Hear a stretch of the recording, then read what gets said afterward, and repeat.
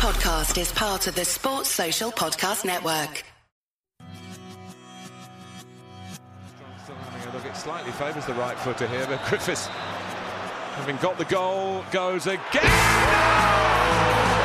Biden tries it down now. Long way out. Oh, what a goal! What a goal! McCullum saved it in. Barry Ferguson. Dalglish again, and it's there. And here comes up Jack Goal. Scotland have scored. It's a goal.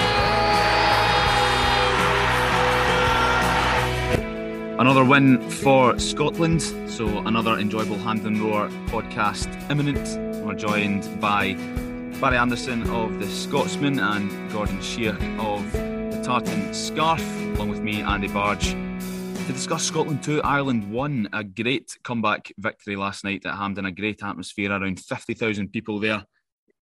Lads, we're in a good shape now going into the Ukraine game on Tuesday. We're recording this on Sunday evening, so about 48 hours to go. Gordon, I'll come to you first. How are you feeling about the national team right now? You're always a glass half full guy, so you must be really spilling over the top. Yeah, look, I think there were so many pleasing aspects of the performance last night, of the result. I think, we will obviously come to this, that the first half performance was levels below what we saw midweek against Ukraine. I think part of that is understandable, the fact that we had come off that game against Ukraine, whereas Ireland had had a full week to train and prepare. They came with a game plan and they were absolutely set about exploiting any tiredness in our legs. I think they put that game plan into place really, really well in the first half. And it was a challenge for us. It was a problem. But as we've done many times before, we made changes and we managed to solve that problem into the second half. So yeah, there's so much to be positive about this game last night, and looking ahead to Tuesday, we're now fortunate enough to be in a position where we know that 1 point is all we need. 1 point will do for promotion to League A, guaranteed playoff for the next Euros, guaranteed second seeding for the next Euros. What a huge opportunity that is. Obviously, we're a bit of in a walking wounded situation, whereas Ukraine had the luxury of being able to make 11 changes against Armenia yesterday. So it's still a big ask. As much as we're on the cusp of this big achievement, it's still going to be a big challenge for us on Tuesday. But that momentum now, and I think just the character of the team that you saw last night. I mean, spool the clock back to June. We went 1-0 down in Dublin and we did not look like coming back into that game, and we folded and we lost 3-0. Went 1-0 down last night, came back to win. Night and day, couldn't have been more different. Yes, Scotland needing 1 point to qualify should be read out by a very deep-voiced narrator accompanied by the Exorcist theme or something like that. It's not a predicament I feel too good about. We're needing 1 point to qualify, even though we're in great shape. Barry, what pleased you most about last night? I think overall, I just had the feeling that Scotland were going to score. Even at one each, you had the feeling that you had the belief that there was another goal in this team. Okay, you can argue it came via the penalty spot, but I think it would have come anyway, because they had the drive that they had, particularly after Ryan Fraser came on. Had a real kind of impetus when he came onto the pitch. But Ryan Christie as well. I thought Lyndon Dykes worked extremely hard, didn't get a lot of joy. We did miss Shea Adams in the final third, I think, for just link-up play and a little bit of cuteness, maybe a little bit more intelligence with ball at his feet. But there was attacking impetus in the team, and there was that intent to go forward and keep pushing the way they did against Ukraine. For a long time in that Ukraine match, Scotland were on top, and we were saying to ourselves, in the stand, that we can't keep going on like this. We've got to get a breakthrough, and finally it came with John McGinn. And then, the same thing has happened. It's almost the two games were quite similar in that sense. There was sustained Scottish pressure without goals flying in, and then eventually you get the breakthrough. I thought it was a really professional job from Scotland last night. I was really impressed. Let's chat about Ryan Christie. I did mention on the podcast the other day that he comes in for a lot of stick, particularly from Celtic fans. Apparently he was quite frustrating in his final season there, shooting from here, there and everywhere. But he's a consistent performer for us, I would say. You know what you're going to get from Christie, Gordon. Loads of desire, heart, and quality on and off in the final third. I mean, I was last night sitting with my mates at the game saying, you know what, Christie, when he gets in these positions, I just would love his decision making to be a bit better at vital moments. And for the assist, it was inch perfect, really. I mean, the wee feint that he did to get past his marker, perfect cross for Jack Hendry. And then the composure to slot away his penalty as well. Yeah, absolutely. Yeah, that whole move for the equaliser was so pleasing for so many different ways. I think Ireland really, they hurt us in the first half just with their desire and their intensity and their pace on the counter and their willingness for so many of their players to take the ball to feet and run with it, pick the ball up, run with it, and drag our team out of shape. And that's something we just weren't doing. When we got the ball, especially in the first half, it was slow passing. We were finding it hard to build attacks and build territorial dominance. And as soon as the second half starts, that's what we started to do. And obviously it's sparked by Jack Hendry running out of defence, carrying the ball upfield, which then suddenly opens options to him. We move the ball a bit quickly. And then you're right, Christie, again, he's a player who does have that ability to glide past people, to take on a man and run with the ball. He finally does it. He stands up the defender and finds Hendry with an absolutely pinpoint cross, which was so pleasing to see. And I think for the balance of the game and the way it played out, to be able to get that equaliser 4 minutes into the second half was just completely perfect, because then it allowed us to then just sort of totally reset. Because how often have we seen games where we've been a goal behind, and then the longer you get into the second half, you're thinking, we might get an equaliser here, but we'll struggle to get a winner at this rate. So we had ample time to build the pressure and get the winner. You know, actually, it's funny you mentioned that, Gordon, because last night I felt there was a show of patience from the fans. Normally at 1-0 down, even after half an hour, if Scotland are being slow on the ball or probing, it can often lead to jeers and boos and impatience among the support, as if an hour to get back into the game is not enough. So last night, though, when Scotland, Barry, were maintaining possession around the halfway line, waiting for the moment to get in behind and struggling to do so, it seems to me the crowd last night were a lot more understanding of, it's okay, we've got this, rather than, holy shit, get the ball forward. Yeah, I think so. And again, probably just going back to what I said a minute ago about that belief, I think we've all got it now. You can stand at Hampden or sit, depending where you are in the stadium, and you know that there's enough players on the park and there's enough talent on the bench, and there's even an opportunity if you want to mix it up. Scotland can play different styles now. How many times would you have said that about previous Scotland teams, that they can adapt depending what opponent they're playing against, to try and target that opponent's weakness? You couldn't do that previously because Scotland had pretty much one style of play, and sometimes it was quite predictable. Ireland, for example, last night were, for me, Scotland of 15 years ago in a lot of senses. They had, 15 years ago, Scotland actually had a decent side, but Scotland of many years ago, whereby they had a style of play, you knew what it was going to be before kick-off, and they stuck to it, and they didn't have a plan B. It was long balls in towards Troy Parrott and Obafemi, and they've got that pace. They're trying to exploit the pace, they're trying to exploit physicality at free kicks. They scored second phase from a corner. Scotland can adapt to that, they can cope with that, they can change their own game to try and be, whether it be more physical, whether it be balls in the channels if you want to turn the defence, whether it be balls into feet. I actually think they're better playing with balls to feet, but there's a belief there that no matter what kind of obstacle they come up against, as you say, Andy, where they have to be patient. The fans are willing to be more patient now because there's that confidence in the team. The fullback situation is a really peculiar one for Scotland. We're so strong there, at least 3 quality fullbacks on either side, and we're now down 4 of them. It's changed days. We briefly touched on this, Gordon. I think it was maybe the pod or the squads announced, or the one after, I can't remember, where a while ago this sort of injury crisis would have left us scraping the barrel, really, for who's going to come in. Whereas now you've got Ralston and Taylor third in the pecking order for each side, and nothing really changed at all. It was a shame for Hickey because he was having a good game and he did well after coming on against Ukraine as well. And obviously losing Tierney, in my opinion, our best player, is a blow. But Taylor came on, did well, continued his form from what he's producing at Celtic, and Ralston on the right, fine as well. Yeah, you're absolutely right. Yeah, I think it's phenomenally impressive, the sort of depth of quality we've got in the team, but not just that, the way that these players are completely ready and prepared to come in. They know exactly what they're doing within the system, so that the output of the team doesn't drop when they do have to make changes. Obviously, desperately disappointing to lose Hickey and Tierney last night. Tierney, it sounds like, was more precautionary based on a head knock. Hopefully he'll be still able to play on Tuesday. Hickey, I'm not quite sure. I do have to say, particularly about Aaron Hickey, I thought in our first half he was probably our best performer, because he was one of the few players who was actually on the ball and willing to run with it and make forward runs ahead of his passes, which I thought was really impressive. I remember in years past, when we would maybe lose a key player to injury and the wheels would come off quite quickly. But I've jotted down a note of the team we finished with last night.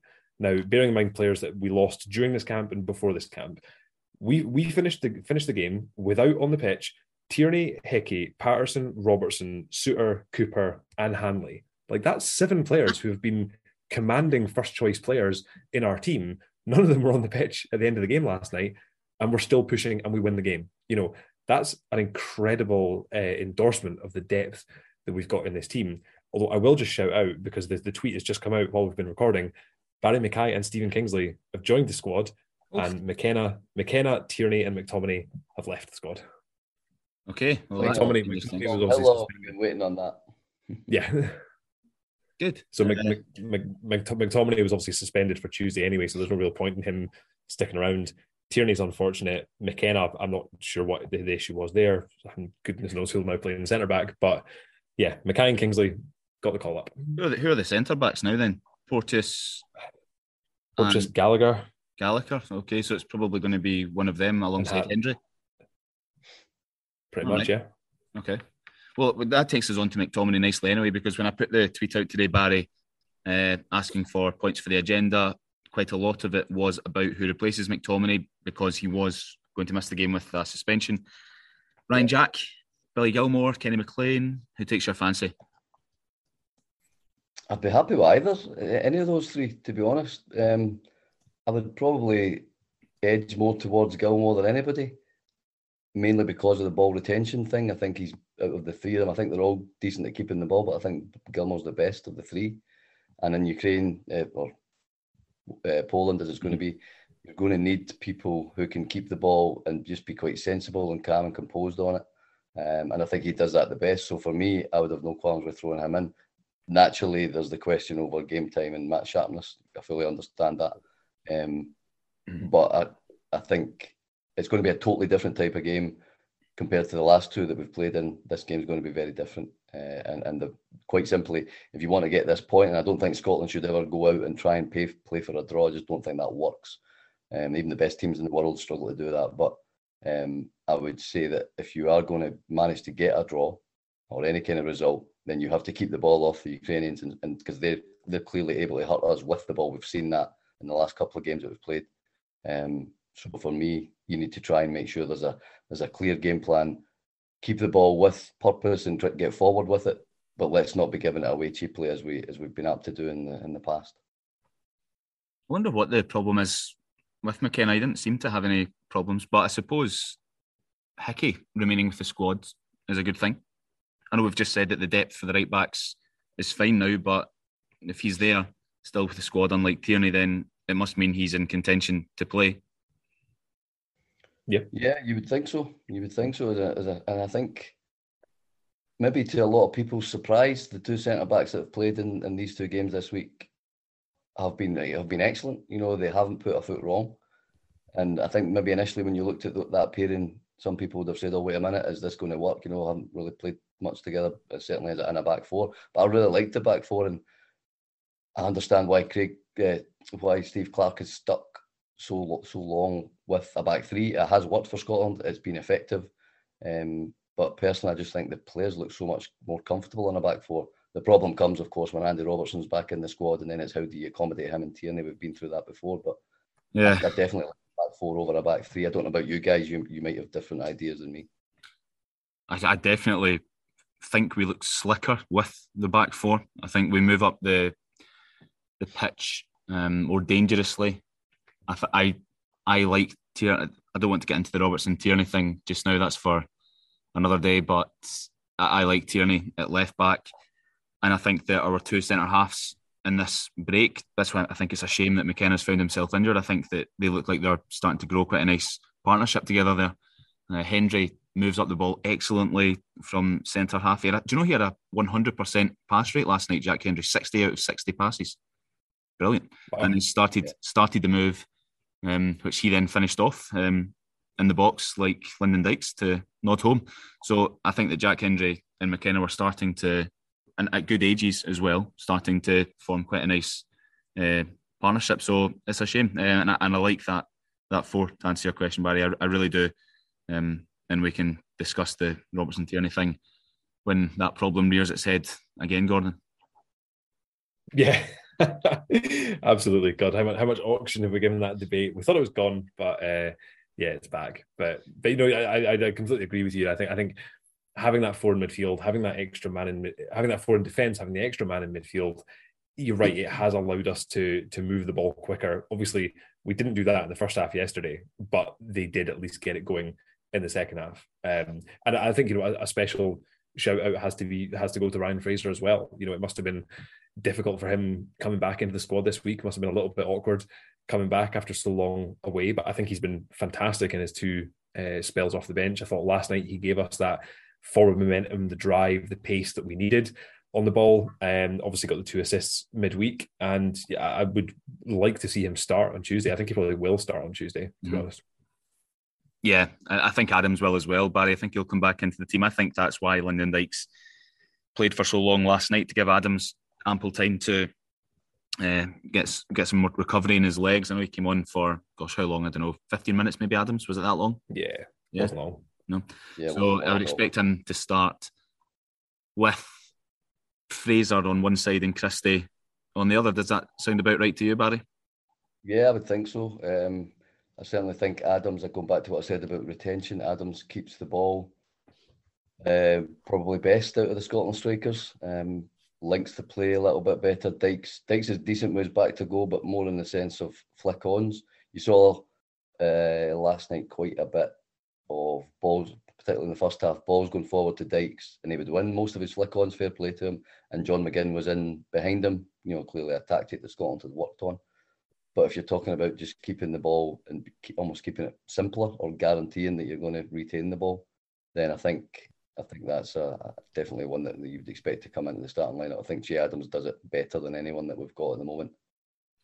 Few people, Gordon, saying that one of the players who was maybe slightly off his game last night, and I don't know if this is revisionism purely based on the fact it was his loose pass that led to the counter-attack that Ireland should have scored from the 2-on-1, is Callum McGregor, who's become, after quite a slow-ish start to his Scotland career, has become really important under Steve Clarke.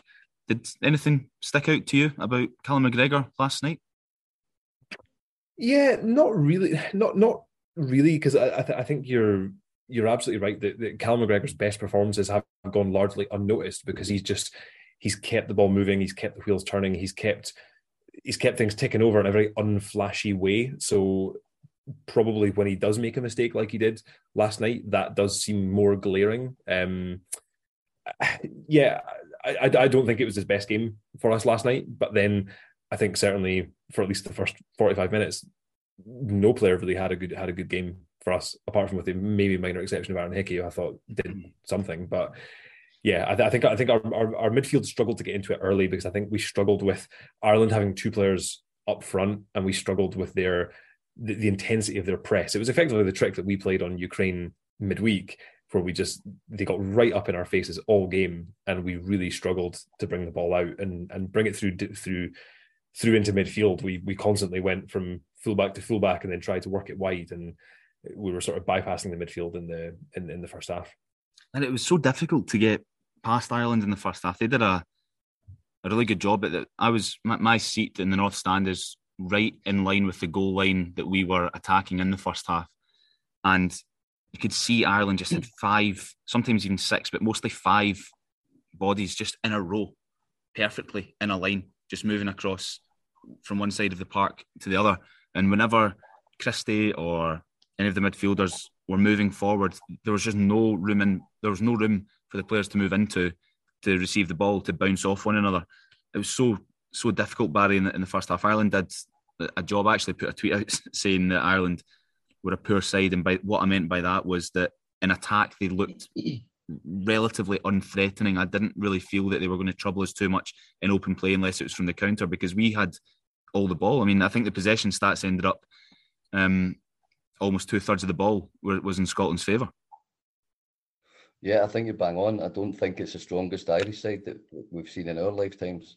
And without being disrespectful, you know, they had, as I said earlier, they had that sort of that game plan and weren't really able to change it up when they had to. But yeah, Scotland had to be patient. They weren't getting in behind the Irish very, very often at all, and that's, as you say, because they basically strung 5 men across the back, and they were, you know, the three big uncompromising centre backs that they had, and Dykes, you know, with the best will in the world. Dykes has got a physical presence, but he's not going to steamroller his way past 3 centre halves of that size. So I think we had to change it up a little bit. I felt in the first half we went long, just maybe 2 or 3 times too often, and in the second half we needed to be a bit more clever about our play, and that led the opening goal, the equalising goal, I should say, for Scotland, came from actually bringing the ball out of defence and focusing on building a pass and move. It led obviously to Christie getting his cross in from the left and a really good header from Jack Henry. So looking at the potential for the team on Tuesday, Gordon, you've got your ear to the ground with all of this. So for anyone that's unsure on why it's so important, sum up the benefits of Scotland going into League A here, because I think still there will be, of course it's nice to win promotion, but we'll end up in a group with, I don't know, Spain, Belgium and France or something, I don't know. So why is it such a good thing? Yeah, absolutely. So obviously winning this group, will get us promoted into League A of Nations League. So that will kick off in 2024 after the next Euros. So yeah, that'll give us some glamour games. It'll give us some opportunities to play some big teams, and, you know, who knows, maybe Hungary, you know, in that as well. But the real meat of it and the real benefit of what that brings is by being promoted, by winning our group, the seedings for the next European Championships qualifying, which comes on the 9th of October, that seeding is based on Nations League ranking. So you've got 16 teams in League A. The top 10 of them will be in pot 1. Obviously, Germany will qualify automatically, so we'll get to that in a second. So top 10 go into pot 1. The next 5, obviously taking out Germany, go into pot 2, meaning that there's 5 places for pot 2 go to teams in League B, 4 of which will be the group winners. So by being in pot 2, you know, if you look at where the rankings are right now, it's the difference of basically being in a European Championship qualifying group with, say, France and England, and having to finish ahead of one of them to qualify for the Euros, which would be incredibly difficult. Whereas if we're seeded second and we finish where the seedings expect us to in second, we qualify automatically for the Euros. Of course, as well, if we're in pot 2, if we win this Nations League group, we'll also be guaranteed a playoff place for Euro 2024 if we need it as well. So this is a huge investment for us that could continue to pay dividends over the next 12 months. So it's massively important to do that and to seal this group.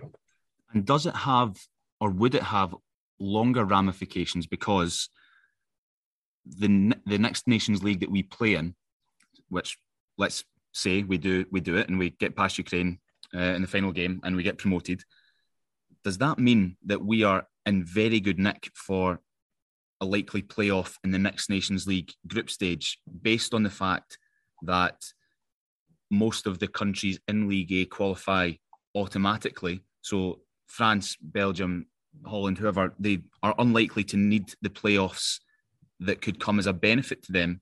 So therefore it trickles down League A where we would be. Is that right or wrong?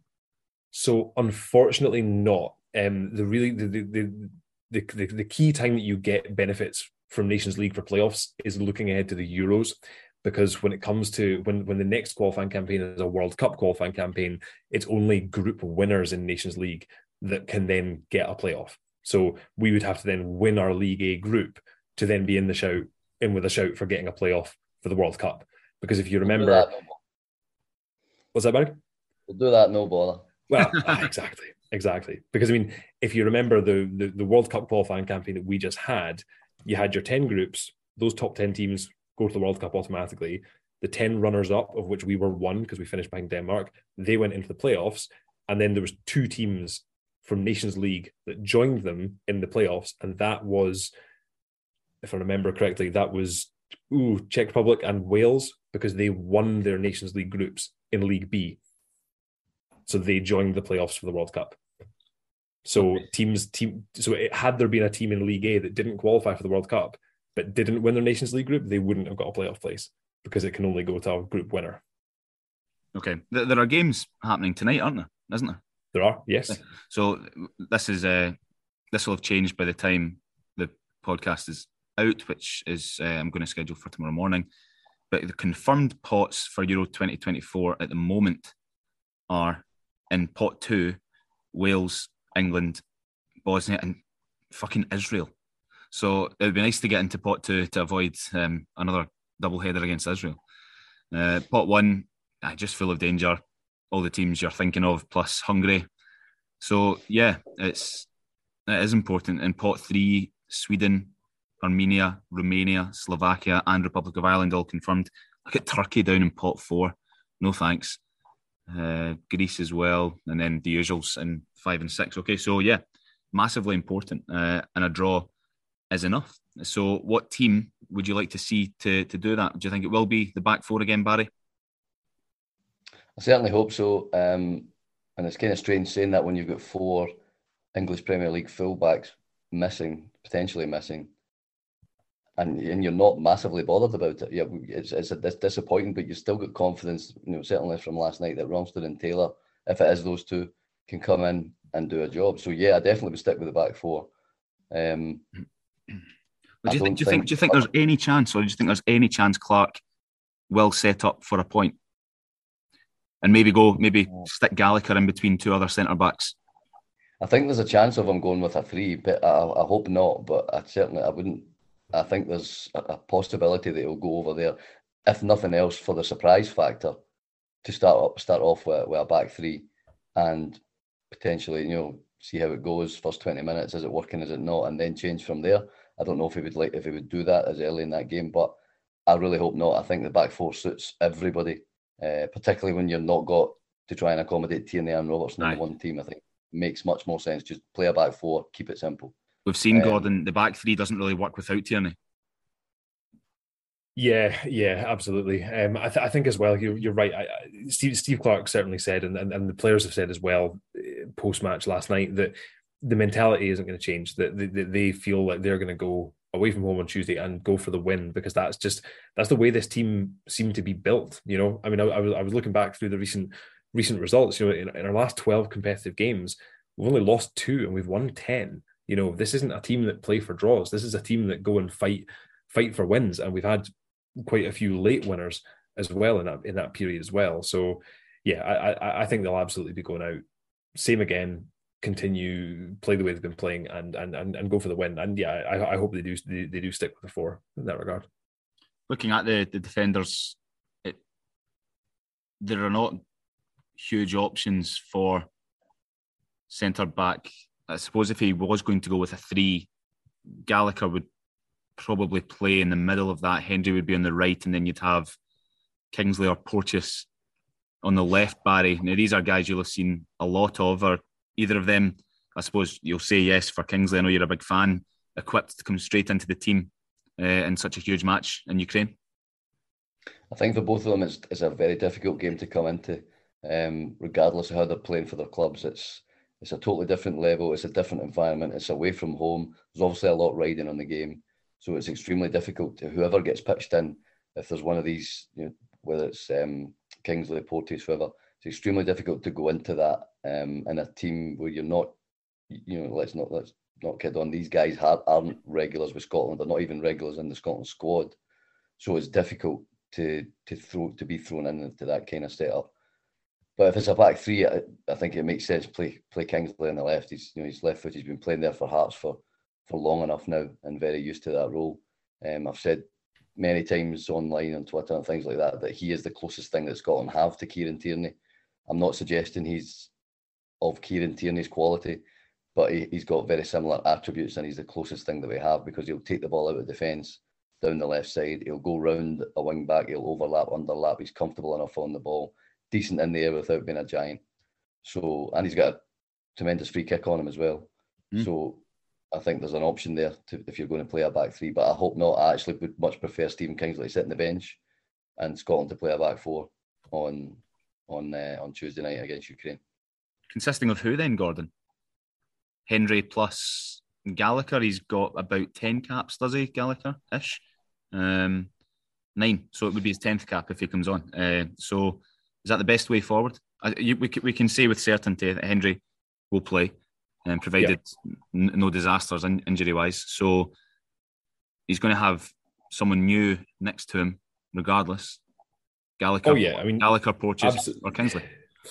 Yeah, I mean, I think absolutely no matter what, this is obviously going to be a brand new defensive unit in there. But as we said earlier, we've gone through quite a few of them already in this past week, you know, with Ralston's coming in, with Taylor coming in, with Patterson in and injured, and Tierney in and injured. So, and I've got confidence that will hopefully be okay. I think I would probably expect to see Gallagher start, simply because he's been around Steve Clarke's sides before. He's played for Scotland before. He knows what it's about. He's played high pressure away games like in Serbia for us. So I would maybe expect it to be potentially a back four of maybe Taylor, Gallagher, Hendry, Hickey if fit. You know, that feels all right to me. And in midfield, are we going to settle on a 3 here in midfield, or do we all have different opinions? I can't see McGregor being dropped personally, and I'm not sure I would either. It comes down to who is next to him: Jack, Gilmour, maybe even McLean. We know Clarke likes McLean. Maybe McLean will start, and then McGinn just in front in the more advanced playmaking position. What do you reckon, Barry? Yeah, it's been interesting that McLean has come onto the pitch in the last 2 games as a sub, and Gilmour's been left out. So again, that'll be due to match sharpness, you would imagine, not playing regularly at club level. So you could easily see Kenny McLean coming into that midfield, and I wouldn't have a massive issue with that, because I think if you're playing the kind of 4-2-3-1 style where John McGinn is the attacking midfielder and there's 2 behind him, then McGregor with McLean is fine by me. McGregor with Gilmour is fine by me. These guys are very good at keeping the ball, and I just think that's probably the most important aspect of this game on Tuesday, is Scotland keeping hold of the ball, frustrating the Ukrainians, not giving away possession cheaply, and not allowing them to spring attacks on us like they're very, you know, we've seen them do it a couple of times in the last couple of matches that we've played against them. They are very, very good at it, so quick, so slick at getting the ball into danger areas, and we end up scrambling a little bit. So don't give them the ball in the first place has got to be the best option, I would say. Yeah, we've spoken about the pleasing depth of the right backs now, Gordon, but Ralston is really going to have to be on his toes for Mudryk on the left-hand side. Oh, absolutely. You know, I think as much as Ukraine didn't threaten much midweek and don't think even had a shot on target, it was quite clear that the game plan they came in with was to expose the space that Patterson was leaving behind himself in the right back position and getting Mudryk in behind, because his pace is absolutely terrifying. So we will have to be very, very well drilled to keep an eye on that. And of course, as we said, he didn't start yesterday against Armenia. I think he came off the bench, so he'll be gassed up and ready to go. Alan, who is on the podcast, Alan Risk, on the podcast now and again from the Air Force One page, has asked if Christie is undroppable, Barry. There is often a vacancy behind the striker, because when we've been playing 3-4-3, McGinn has been cemented as one of the supporting attackers, and then it's take your pick from Armstrong, Christie, Fraser, if or when he's involved. We maybe thought it would be Jacob Brown's time in this break, which didn't materialise. But is Christie a reliable performer for us to the extent that he is undroppable? I think right at this minute for this game on Tuesday, you would say, you'd be crazy to drop him. His impact in the game last night, the assist for the assist for the goal, and then that sort of maturity to step up, take that penalty, and just calmly put it away. You can't buy that kind of composure and belief at international level. And I think he's got that. And he's also a ball carrier, as we touched on earlier. He's able to get the ball, drive forward with it 20 yards, confident enough to take a man on, got the skill level to beat an opponent. I think, yeah, he's a must on the left side. Other side, you probably look... I don't think Armstrong's been brilliant in the 2 games against Ukraine and Ireland, but I think you probably start him ahead of Fraser and keep Fraser for later on if you end up chasing the game and needing a goal to try and get back in it. That's just me kind of surmising it. Steve Clarke might see it differently, but I certainly think that's probably the way to go. Well, we don't have many options actually to influence the game in that way. So Fraser is definitely a better player to bring off the bench to impact a game, Gordon. But is that balanced out by Armstrong being a better person to start the game, or would you rather see Fraser let loose from kickoff?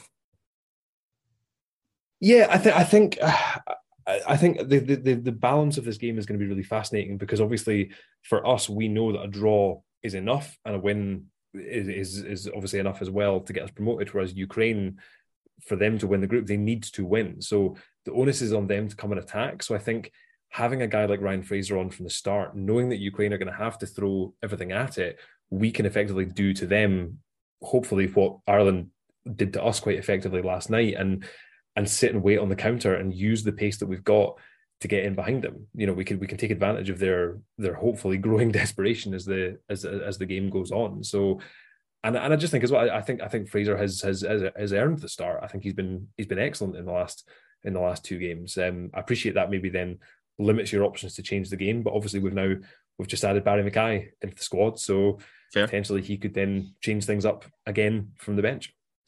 Now we've only got a couple of minutes of the Zoom left, so let me put this one to you, Barry. A couple of years ago, I've mentioned it a few times on recent pods, Fraser and Dykes developed a really good partnership throughout the Nations League when we had behind closed doors.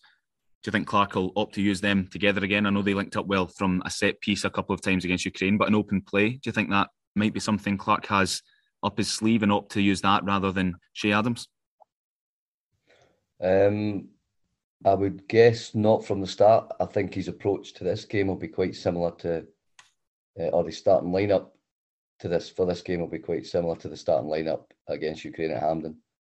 I think he'll go with the same type of setup, which I would agree with. I think Dykes was very effective coming off the bench last week, as we saw with both his goals. And clearly the aerial threat is a danger, but it's probably more of a danger in this context. It's maybe more of a danger later on in the game when the Ukrainians are a little bit tired and they're maybe not up for as much of a physical battle. And Ryan Fraser likewise can have more of an impact, as we just discussed a minute ago, coming off the bench and using his pace and his direct approach. So that's what I would do. That's what I hope he does.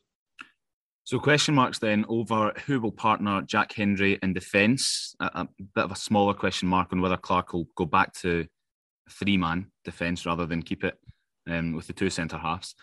Question mark over who will play in midfield alongside probably Callum McGregor. And also question mark over will Ryan Fraser come in from the start. Those are the 3 things that really remain to be seen with about 48 hours before kickoff. So yeah, guys, we will get a podcast again after the game. We'll claw a few guests together and we'll either be gloriously reflecting on Scotland's promotion or being annoyed at another missed opportunity slipping through our fingers. So Barry, Gordon, thanks very much for coming on, and we'll see how it plays out on Tuesday night. Thanks. Pleasure, Andy.